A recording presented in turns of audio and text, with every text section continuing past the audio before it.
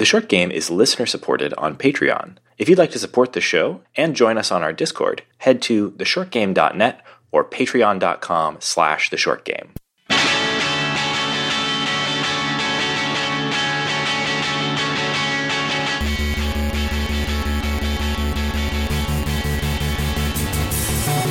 Welcome back to The Short Game. This is a show about short video games, games that respect your time. I'm Reagan Kelly, and I am joined this week by my very cool co-hosts, Nate Heininger, and your brother, Shane. And this week we are talking about a game called Jet Lancer. So this is one that I have had on our list, basically queued up and ready to do an episode on for a little while. We've had some stuff like Bird Week and our bundle episode that jumped up and kind of pushed this down the list a little bit. This came out on May 12th, and I bought it day one because I was actually hotly anticipating this game, because it very much reminds me of a game that I liked a lot and we covered in the first few weeks of the show, Luftrausers.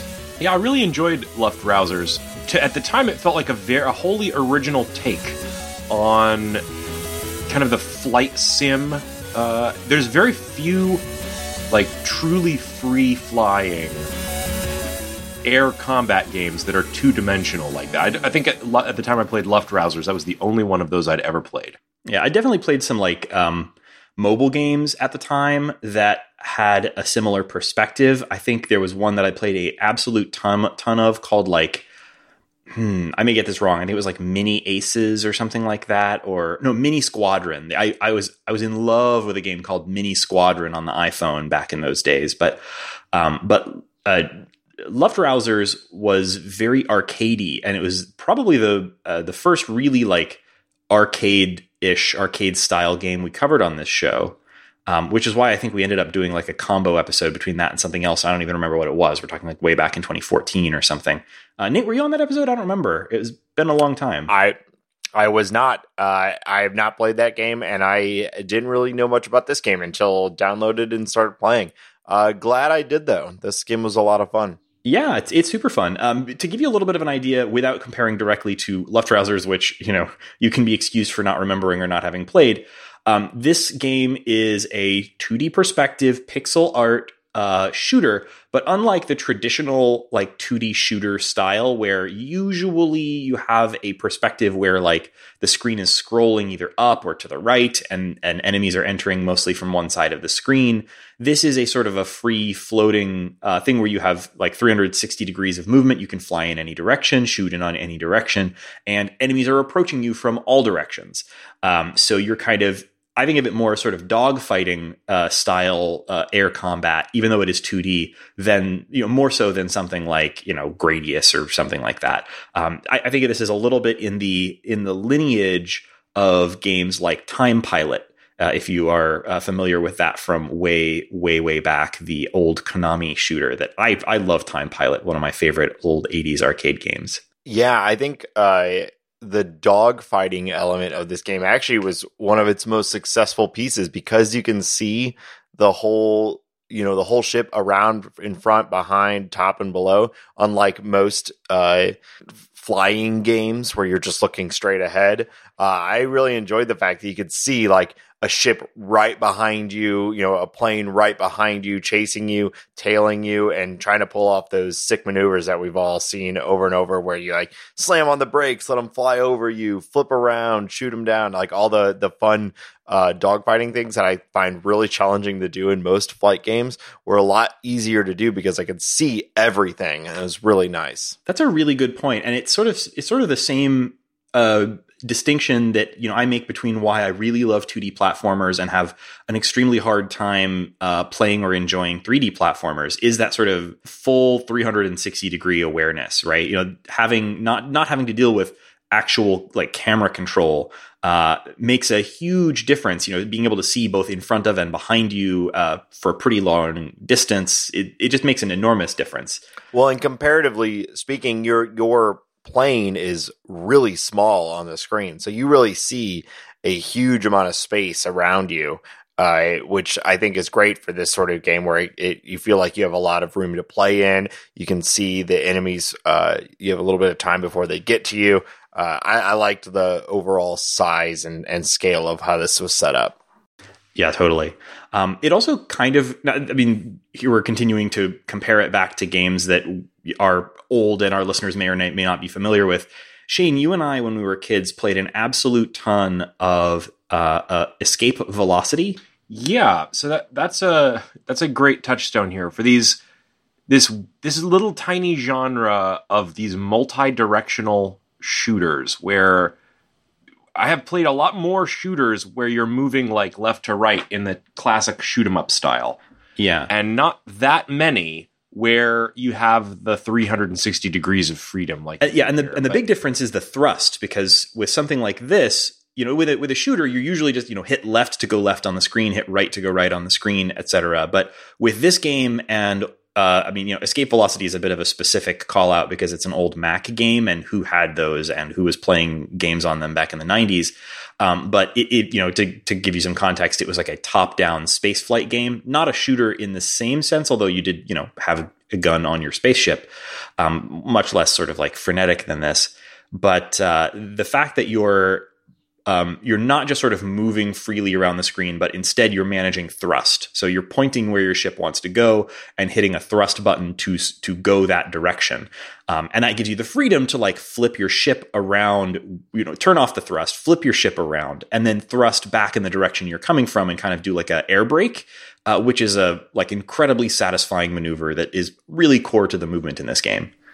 Yeah, I think it's also kind of worth pointing out that like, you brought up Escape Velocity or EV Overdrive, was it Override? Whatever. Those being space games means that the air combat or whatever in it is missing a key piece that this game has, which is kind of the force of gravity. As you're doing all of these different maneuvers, you also have to kind of keep yourself from dropping like a rock. So you have to be continuing to use your thrust and kind of darting back and forth across the play area in order to maintain your altitude and not hit the ground. And they have like a nice mod in there that lets you automatically pull up if you're about to hit the ground, but you might find yourself turning that off as you get a little more experienced in the game, because the mod slots are kind of precious, and you might necessarily you might want something that's going to help you win more than just help you not die. Totally. Let's come back to talking about the like weapons and the weapon mods, because those are a super important part of the game. But I wanted to mention a couple of things about like where this game comes from and everything before we get too far forward in that stuff. I mentioned that this reminded me of Luftrausers. The way that I became aware of this game was a little bit cool in that, like, I follow the guy who made the original Luftrausers and many other games from Vlambeer on Twitter. That's Rami Ismail, I think is his last name. I may be getting that wrong. Anyway, he tweeted something saying, for those getting in touch, yes, we know about Jet Lancer and realize it looks like a colorful, over-the-top take on our minimalist game Luftrausers, which is awesome. I'm extremely excited to play a colorful, over-the-top game like Luftrausers, which I thought was a really cool and classy way to, Luftrausers came out in like 13, something like that, really far back.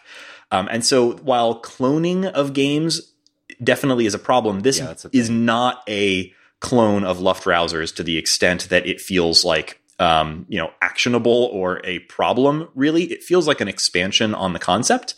So Luftrausers has a very stark black and white art style, although it's sort of like, two color art style.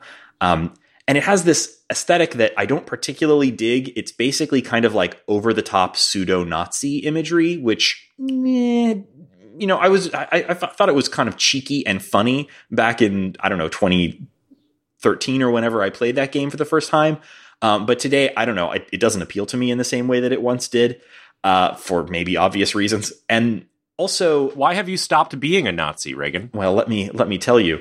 But the other thing about it is that, like, it's a game that I've found really hard to go back to lately because it is so arcade style. It is just about like dropping into a match or, stage or whatever, and playing until you can't play any longer and die and get a high score. And there are unlocks, but they're all just sort of ways to change your ship. They're not things that, for example, like make anything easier or unlock new modes of play. They're just things that kind of, well, they do unlock new modes of play. To say that a different way, they're not like new levels or anything like that. It's just different types of attachments for your ship that may change the way the game plays a little bit. But it's not something where it feels like a game with like, there's no campaign mode, for example, and there's only one type of mission. It's shoot as much stuff as you can before you die. Whereas this takes that same basic gameplay that was really addictive at the time and adds a campaign mode with multiple different mission types. It has a story, which we'll talk about, that, isn't great shakes exactly, but it definitely helps sort of string you along from one mission into the next. The graphics are extremely colorful, and it just sort of really pops. What do you guys think of the art style overall? Because it kind of has two. It has the art style, well, maybe even three. It has the art style of the actual ship combat, the fighting, shooting stuff. There's the 3D art style of the minimal 3D elements in the game, and then there's the portrait art. Yeah, I enjoyed the art of the core art of the game when you're actually playing as the as the titular jet lancer, I guess. And in a game like this, I'm just looking for easily understandable iconography. Everything's moving pretty fast. I am generally not good at these sorts of things. Identifying fast moving small things on a screen is not great for me. But I think this game did a pretty good job of most of the missiles or the bullets are all very big, very bright. You can see them really easily. You can tell what is a bad guy very clearly on the screen. They do good markers to indicate to you in what direction are the enemy ships coming from. I thought it was really nice for a game where you're mostly going to be focusing on playing and surviving and not necessarily on like, oh wow, what is like, that's a great detail of that plane, like I think they were fine. It looks nice, but mostly I just appreciated how easy it was to understand what was going on the screen. Yeah, the main thing about the like plane, the in-game plane art is mostly just that the planes have distinct silhouettes. Because there's different types of planes mostly that kind of have different movement styles or different AIs or different weapons. Being able to identify them really quickly helps a lot, with just being able to know how you need to address each plane, because they come up on screen really, really quickly, and you need to be able to hit them with the right kind of tactic, so to speak. Like you need to know whether you need to get out of the way or dodge past them and fire from behind them or whatever it is.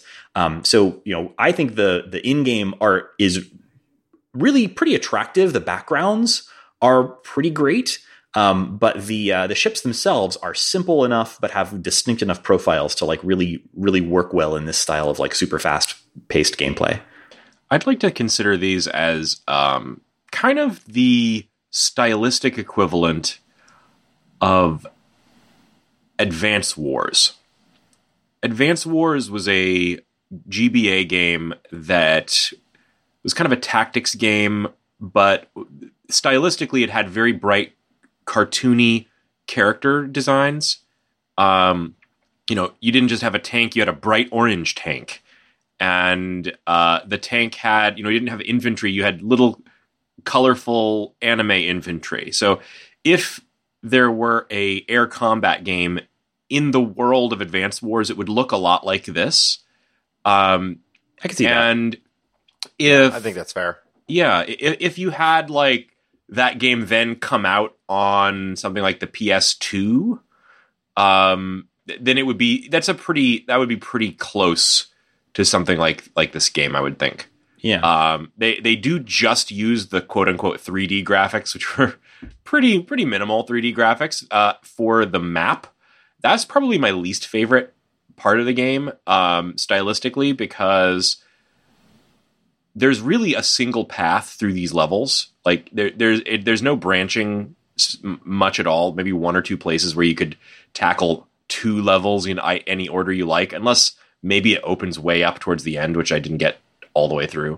No, I've beaten the game now, and I can say it's still. There are definitely a few places where you have the choice of maybe as many as 3 or 4 levels to choose from at a time. But it is essentially like, the levels are numbered, and you kind of know like, okay, I need to go from 1 to 2 to 3. I might be able to go to like 4 to 6 and then go back to 5 if I want, but they're numbered.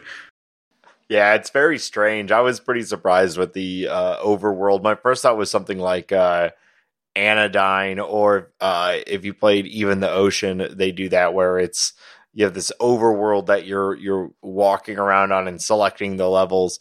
But there's really not much to do on the overworld except for drive your little boat tank around. Yeah, it's basically just a level select, even though it's like I don't think it detracts from anything. It's cute. I thought it was a pretty attractive, but yeah. And if you want, you can pull up a list of all the levels and just pick one from there if you don't want to putter your boat around. Yeah, I was just surprised because it is, such a arcadey feeling game that it has this little overworld that you're driving around on. I was expecting something like maybe at some point I'd get to actually maybe there'd be like a ground game fight that I had to do, with this tank or this boat tank or whatever it is that you're driving around. It's like a hover carrier or something. Yeah. I thought they were kind of setting up for that, but it doesn't need it. This is super. It super adds nicely simple, to the world of the game. Yeah. And other art stuff like I thought the character portraits are pretty much fine. Like, they're attractive enough. None of the characters really stood out at me. So like, we'll talk about the story in a little bit. The story is, it's fine. It's no great shakes, but it's also like perfectly reasonable for stringing one shooting level into the next. Yeah. How many different setups can we do for essentially the same gameplay over and over? Just a variety of different planes and, ground assault weapons. But how can we set it up to where it's like a slightly different reason why you're fighting all of these things? I mean, the story as such is like you are a tough renegade, jet pilot on a planet that seems to be nothing but jet pilots, where everything is like regular people jet pilots versus sky pirates, which are a thing. And your whole job is kind of roaming around, shooting down sky pilots. And then, of course, stuff happens that involves giant robot bosses that you have to kill coming up out of the ocean. That's pretty much the whole story. Yeah, and there's a talking cat. Yes. So, so there's that too.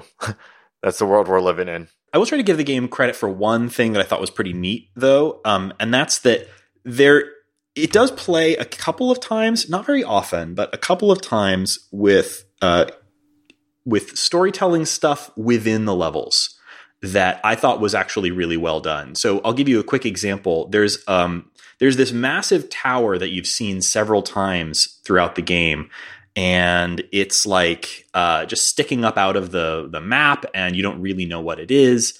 And there's a scene that's like happens in a sort of visual novel style, so not like with your character present or anything, but there's a scene where you see like your rival negotiating with evil AI to like unlock it or something, and you don't know what actually don't know exactly what happens at the end of that scene. But then during the next level, which takes place during an air show, so unrelated to the previous scene, you see that massive sort of technological pillar in the background. And as you're doing this air show where you're just like shooting things down and flying around, suddenly in the background, that tower starts to hover up out of the ground, and then there's a massive explosion, and suddenly you're fighting, I forget, like robots or something.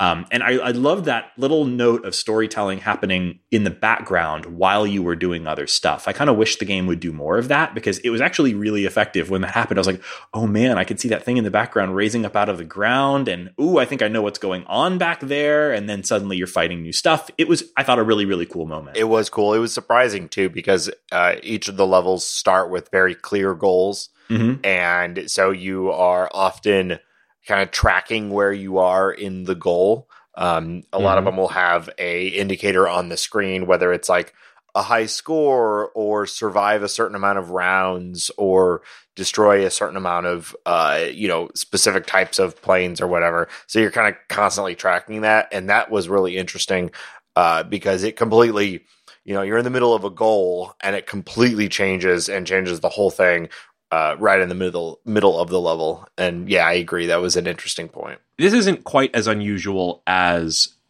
that surprise by changing the background and having events happen that way. But the game also does have, I thought, a pretty good use of kind of chatter over the comms as a way to tell stories within the levels.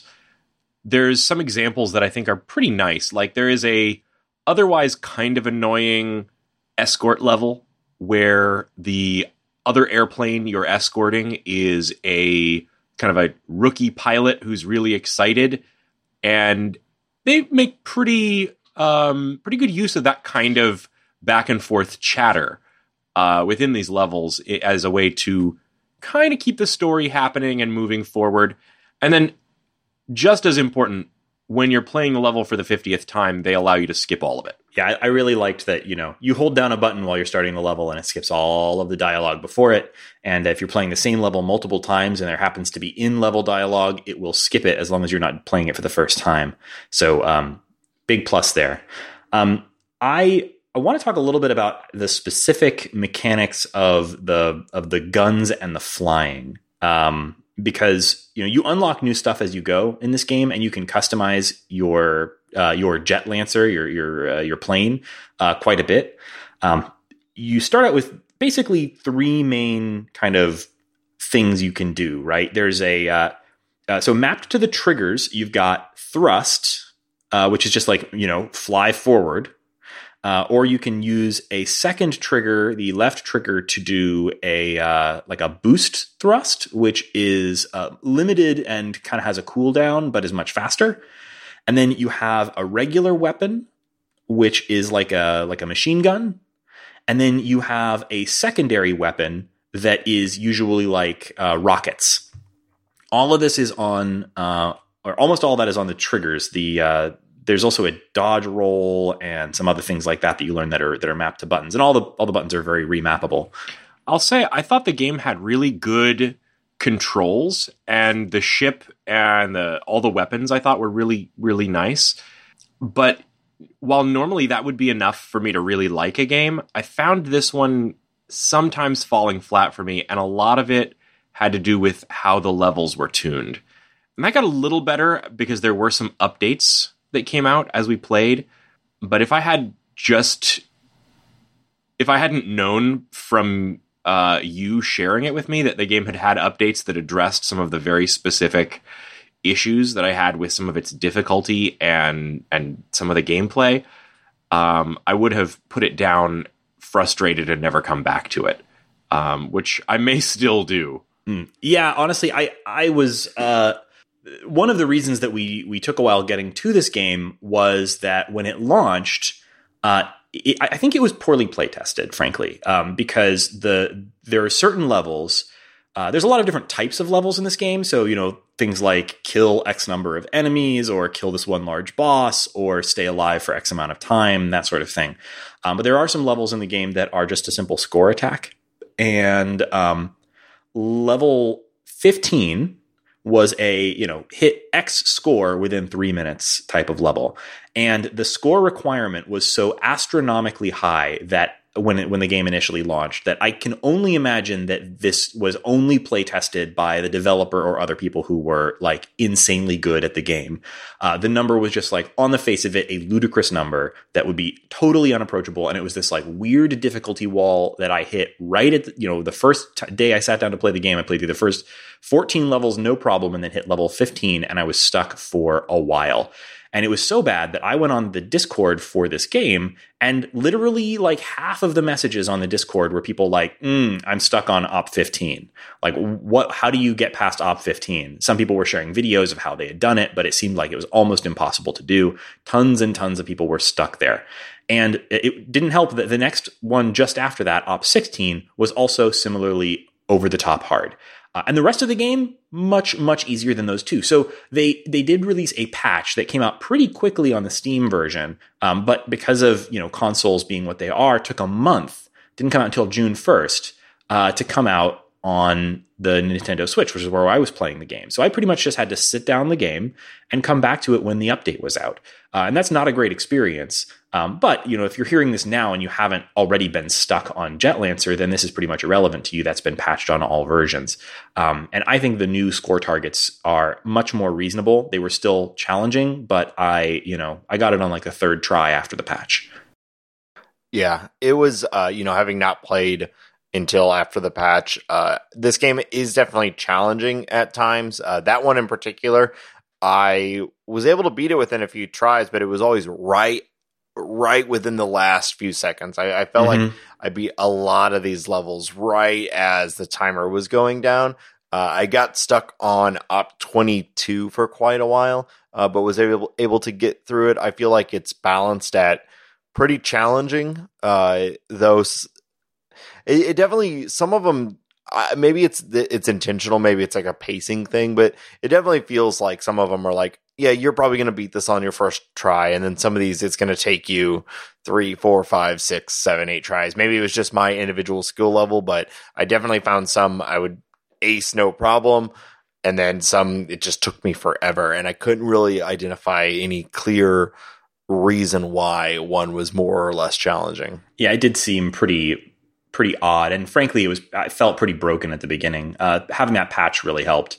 It's not a super long game. There are 30 regular levels and 11 boss levels, and most levels take only about 3 minutes. But if you are like me, you'll probably be playing at least half of those several times, maybe even a dozen or more times on some of the really hard ones. Yeah, I had to replay a lot of these, and there's a score system which counts up how many things you destroyed, how long it took you, if you're doing any combos and dodges and things like that, and it gives you a rank of the worst you can do is D-, which I guess because anything less than that and you failed the level anyway. So the worst you can do is D-. You can go all the way up to S tier, and I found like I was either a D- on most of the levels, or I got like an S, and I could not figure out why some levels I was able to ace and some levels I was not, but it took me multiple tries on a lot of the levels. But over, I kind of like that in a game. Obviously I talk about, challenging games are usually my thing. So I tend to enjoy that need to replay things over and over. But I did find like sometimes it got to the point where I'm like, oh my God, I just want to beat this level, and I just want to get to the next thing. The game would really benefit from some way to kind of grind it out on some of these tougher levels as you progress. And I know that's a big design choice and probably not what they were going for, but it really is not a feel-good in games like this when you're playing the same level over and over again and making no progress whatsoever.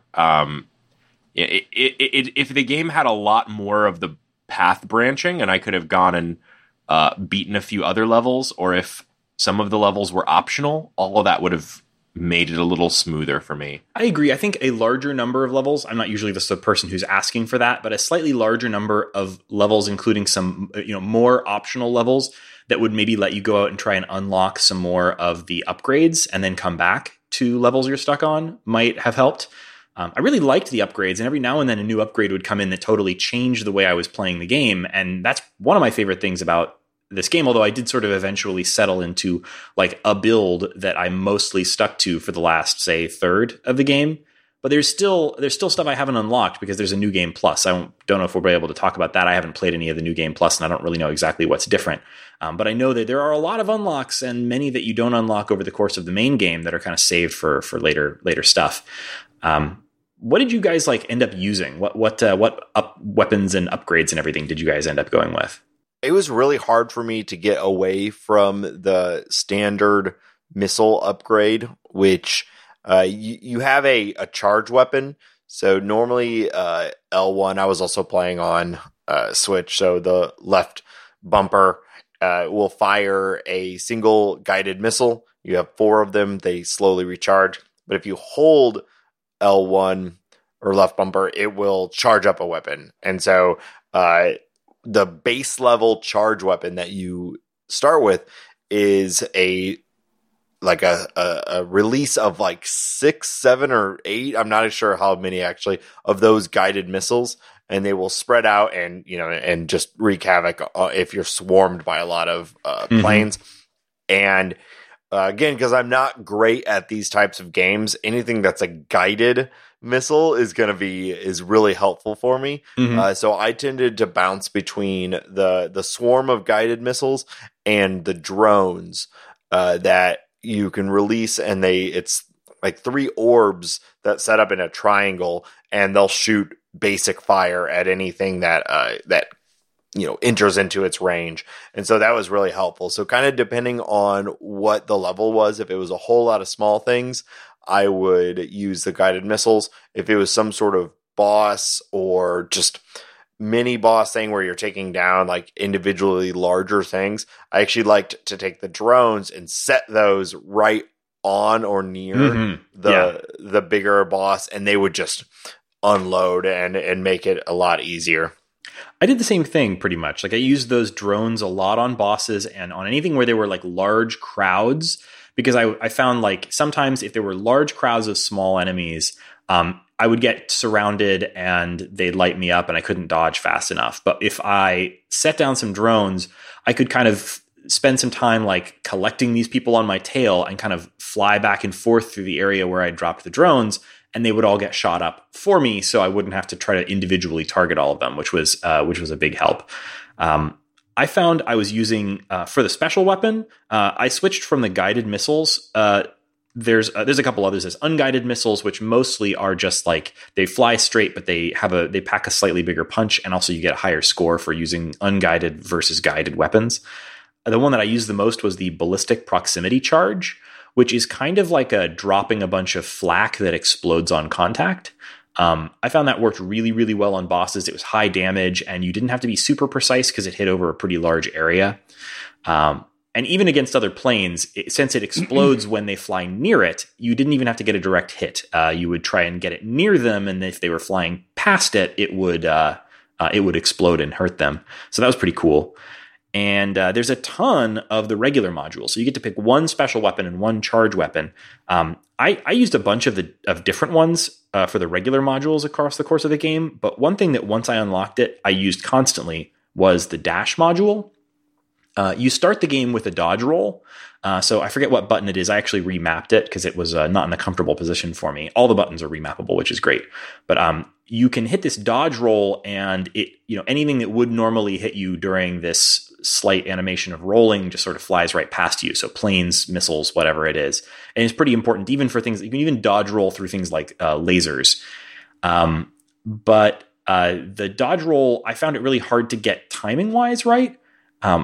But you can replace it with one of the mods with basically a dodge dash that like does a forward sort of jump of a couple of, plane lengths. And what was really great about that was that it still had the effect that the dodge roll had, and that you had some like iframes, but it also did damage. I think it was only I think it might have depended on things being near the rear of your plane when you do the dash. But like you could dodge through enemies and actually do damage to them, with your gun while you're coming towards them. And I think with the back of your plane once you pass through them. And so I found like dodging, doing these sort of like dodge jumps past or through enemies became like a huge part of the way I played for about the last half of the game. Yeah, I played around with that for a while too. I used the roll, just the standard dodge roll, more than the dash, but the dash was definitely helpful. And I tend to like those upgrades in games like this that allow you to alter your movement. And I did use that from time to time, but I think overall I use just the standard roll more than the dash roll. But I really like how easy and quick you were able to switch things in this game and try different builds. Game loads really fast. When you lose it, you have the option to go right back to the loadout and switch your loadout. So I think that's one of the better parts of this game. I mean, overall, I think this game feels great. I think it's a little more challenging than I would like at times.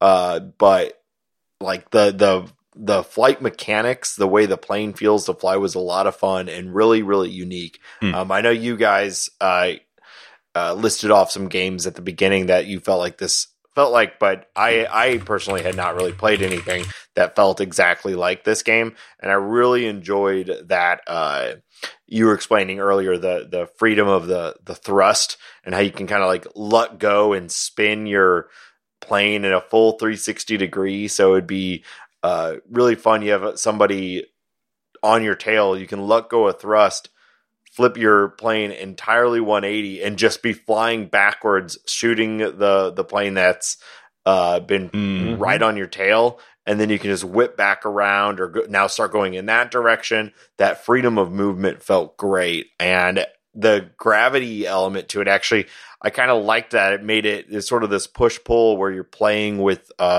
you could actually purposefully let yourself drop down to maneuver around missiles or whatever it is. I really felt great flying the plane, and I liked how they added things that changed it, but nothing so dramatic.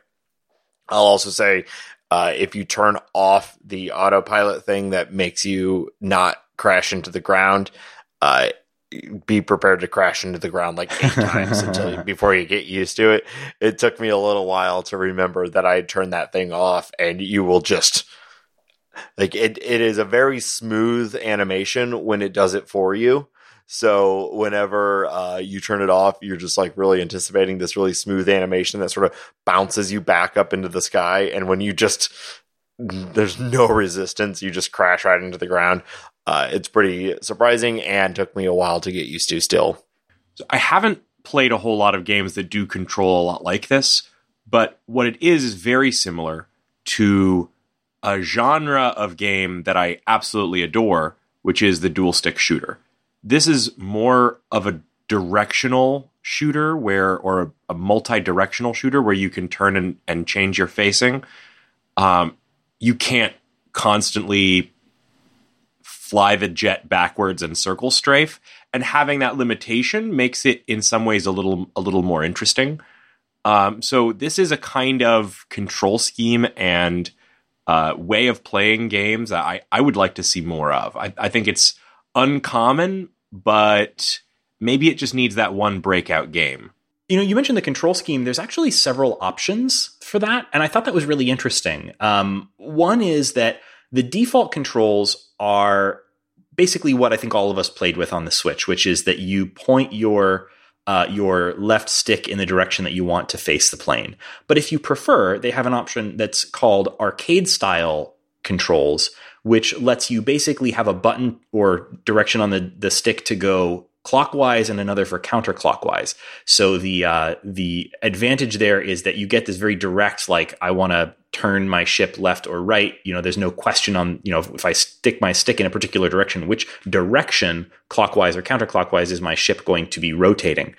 But the disadvantage, I guess, is that like it feels a little less direct. But it felt very arcadey to me, hence the name, I suppose.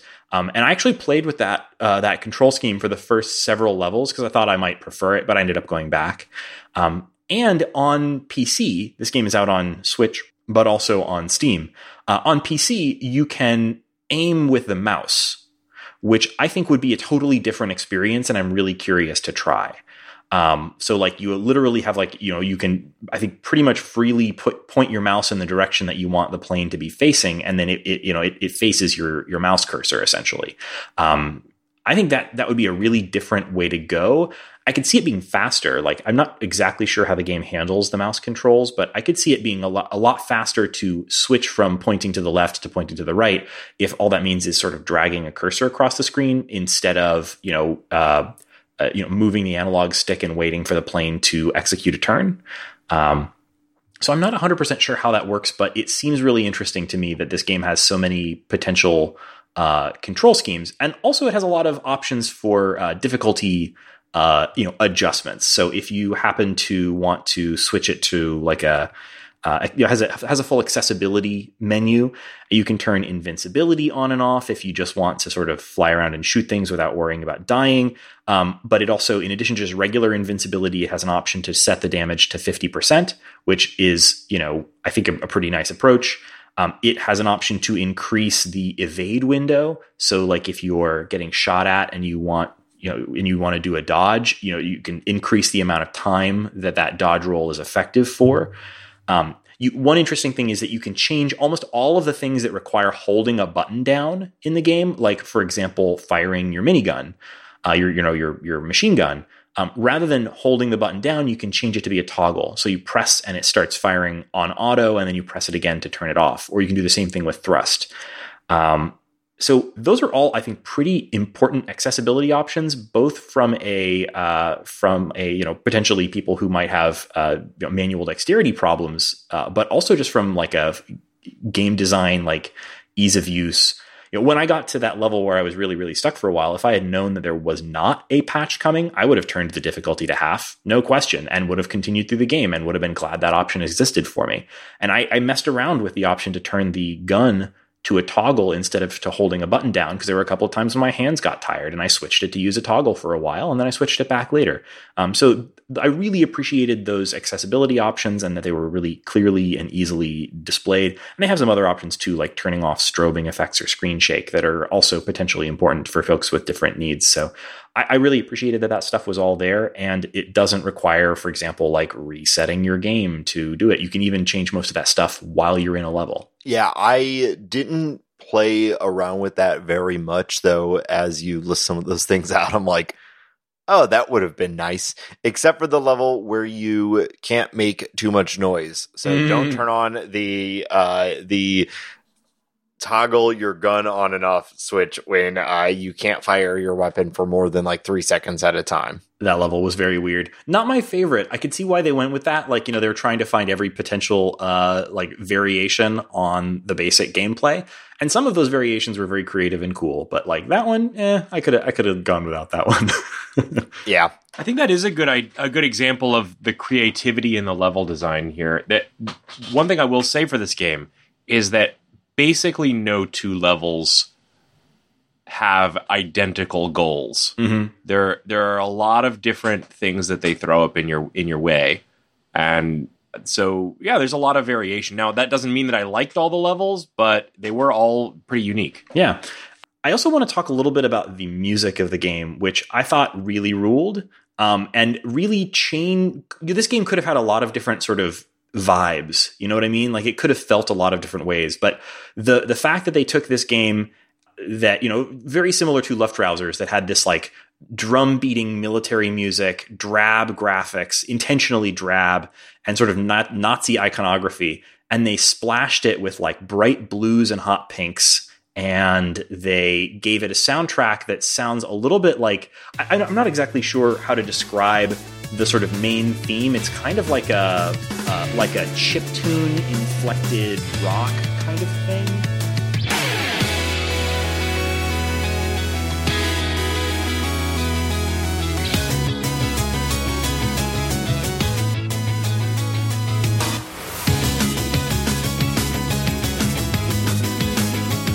I think that's a good description, honestly.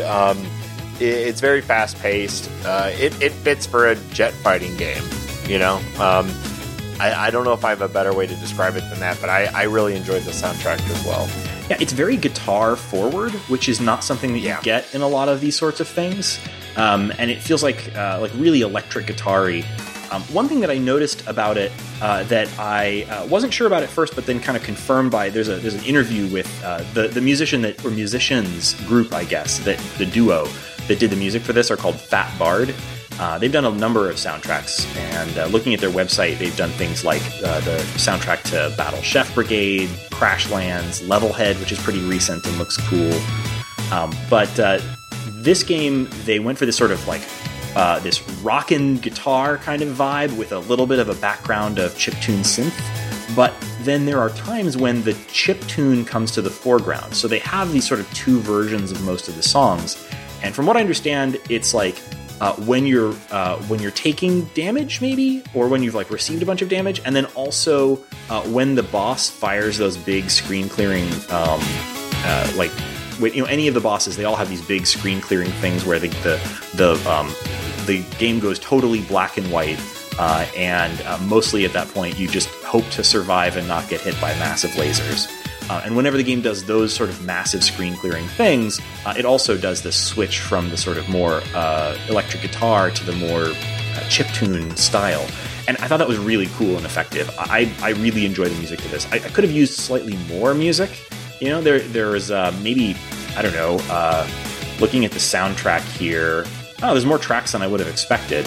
But I definitely felt like there were some places in the game where I've heard this song a lot now. I could maybe use something different.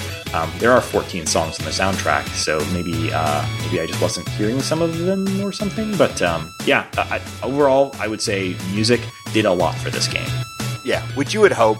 It's hard, you'd hope the music would really help fuel the game, and they did a great job. Mm-hmm. So definitely recommend checking this game out. This was Jet Lancer. It is available on the Nintendo Switch and also on Steam for Windows and Mac. And I believe it's MSRP $20. And I think it's definitely worth that. I played it for just under 10 hours by the time I beat it. And I may jump back in and do more levels and try and play through some of the New Game Plus. Yeah, I even though I found it, still pretty challenging at times, I really enjoyed this game. It feels great. And again, I've not played much else like this, so if this sounds fun to you, I definitely recommend picking it up. I dropped this game about 2/3 of the way through, and I never looked back. I'm sorry to hear it. I know Shane had a little bit of a harder time with some of those mid-game levels, and that's no fun. By the way, I just said it was $20, and I was wrong. It is $14.99 on both of those stores. So I would definitely recommend it. And if particularly if you're not deterred by challenging 2D like shoot flighty.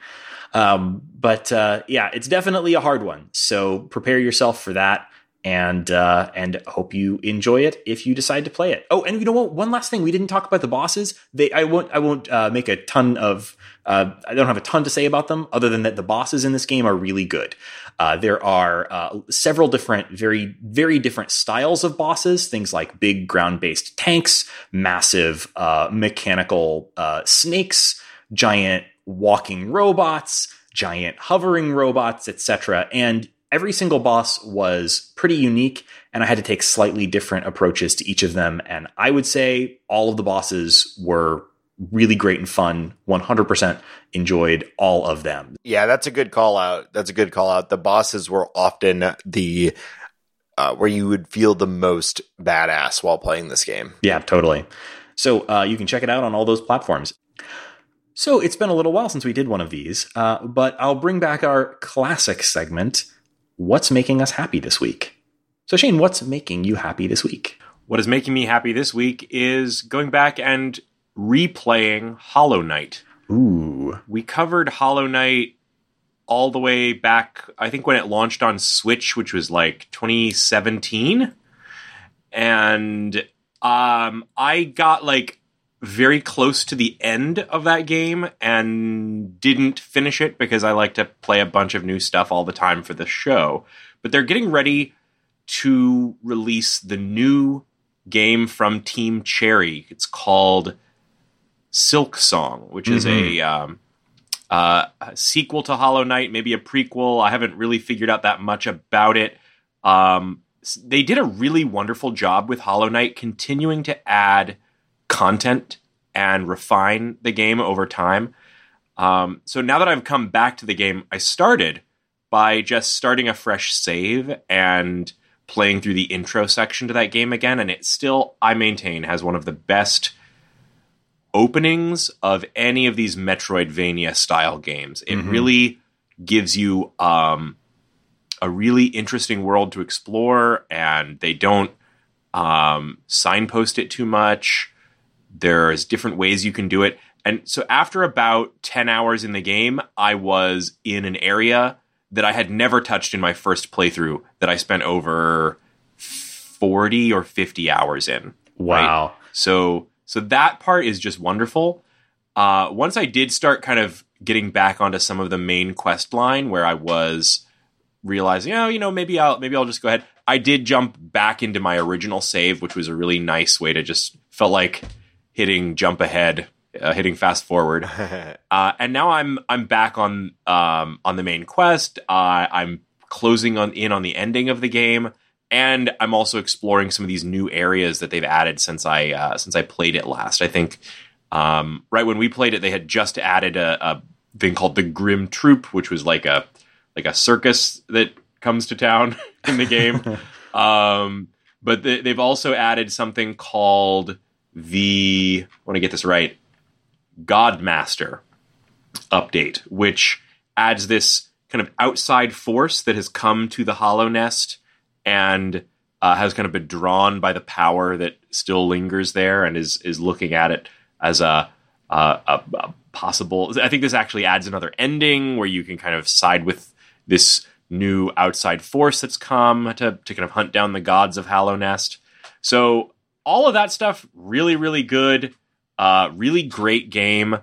It's fun to be in one of these kinds of games and continue to just unlock and find new areas and new stuff everywhere you look, which is the constant experience of this game. It's such a great place to explore. I'm also getting really back into the lore of Hollow Knight, which I don't have time to explain here. Right? But there's a lot more going on in Hollow Knight than you might think. There's a lot of open questions, but also the thing that I'm really coming to like about it is when you compare it to some of these games that are also inspired by Dark Souls and have this kind of bleak world full of chuckling NPCs. Hollow Knight's NPCs and signposts and notes left around are pleasantly plain spoken. They tell you mostly what they mean, and they don't just sit there chuckling grimly. So, with a few exceptions. So the NPCs are just one of my favorite things as well. So that's pretty much what's making me happy this week, going back to Hollow Knight. That's great.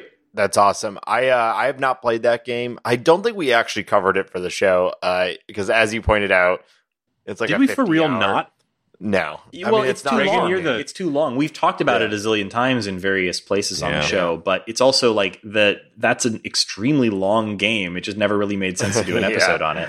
Yeah. Yeah, I've got it probably at least another 10 hours in it, and I'm 50 hours into my one playthrough, and then I doubled up and played another playthrough for 10. So, yeah. I almost always have at least like one game that I'm slowly chipping away at in the background of the games that we cover for this show. Same here. And I think I'm about to pick up Hollow Knight. I think it might be my next one, which I'm excited to finally dig in because it sounds right up my alley. It's time. That game rules.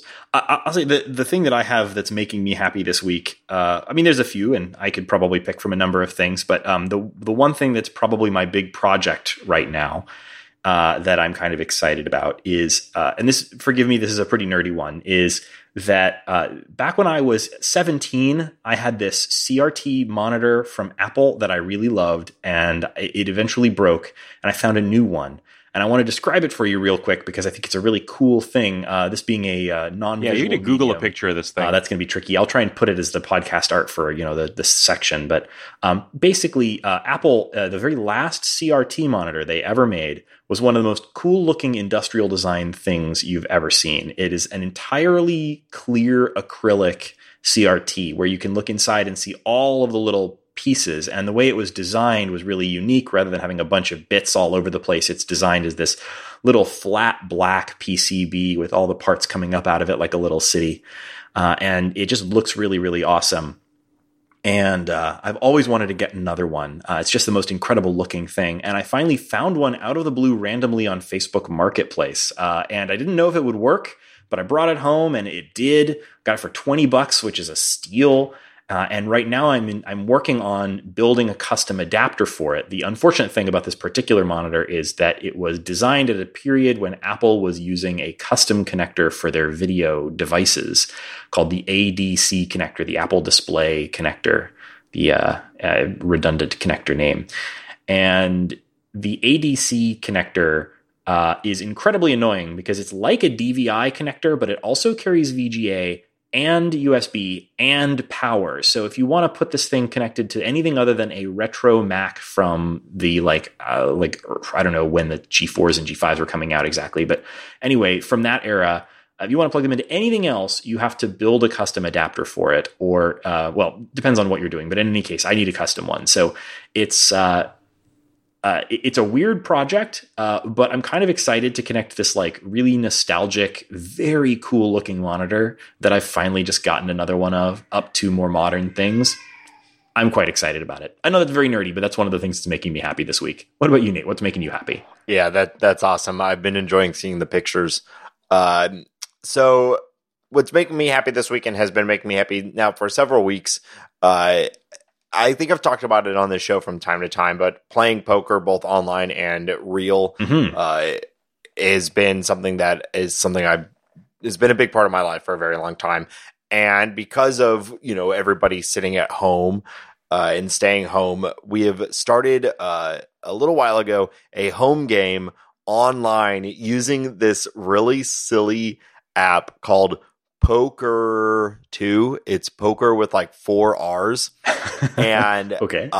It's really strange. It's this like all decked out to be like you're a secret agent, and like bluffing is a big part of being a secret agent. It's this whole stupid poker game, but what's ridiculous about it is that it has this really easy to use way of hosting a game using play money, and that really allows you to define the rules how you'd like them to be.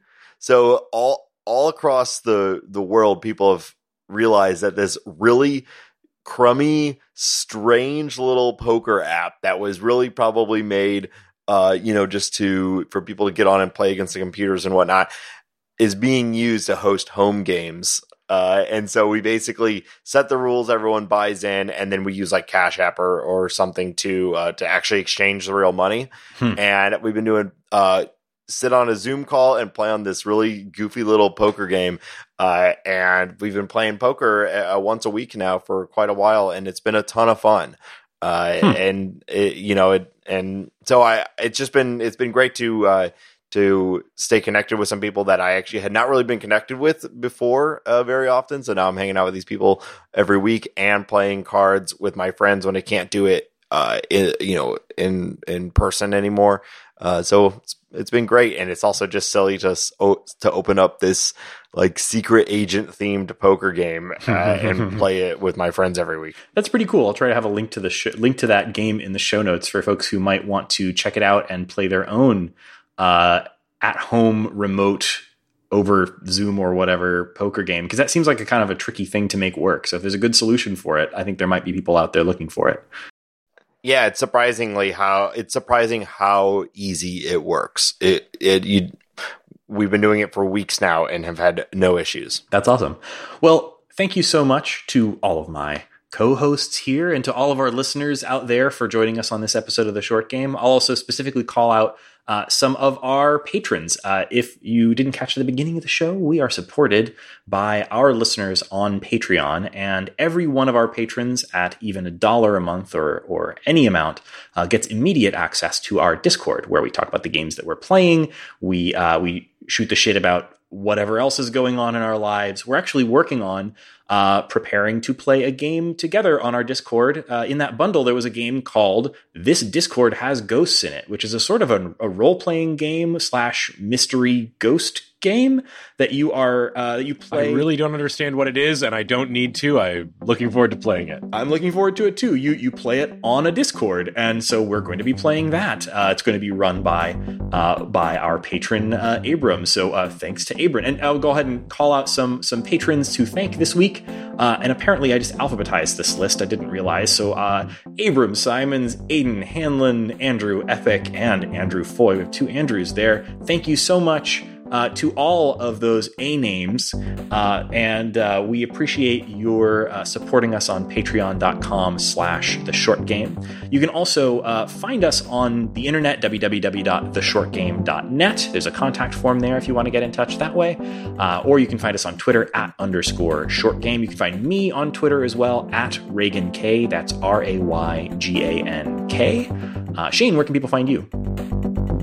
You can find me on Twitter @8bitshane. And Nate, where can people find you? You can find me on Twitter @NateSTL. I would also like to call someone out whose name begins with an A. Andy's the Guy left us a 5-star review on iTunes.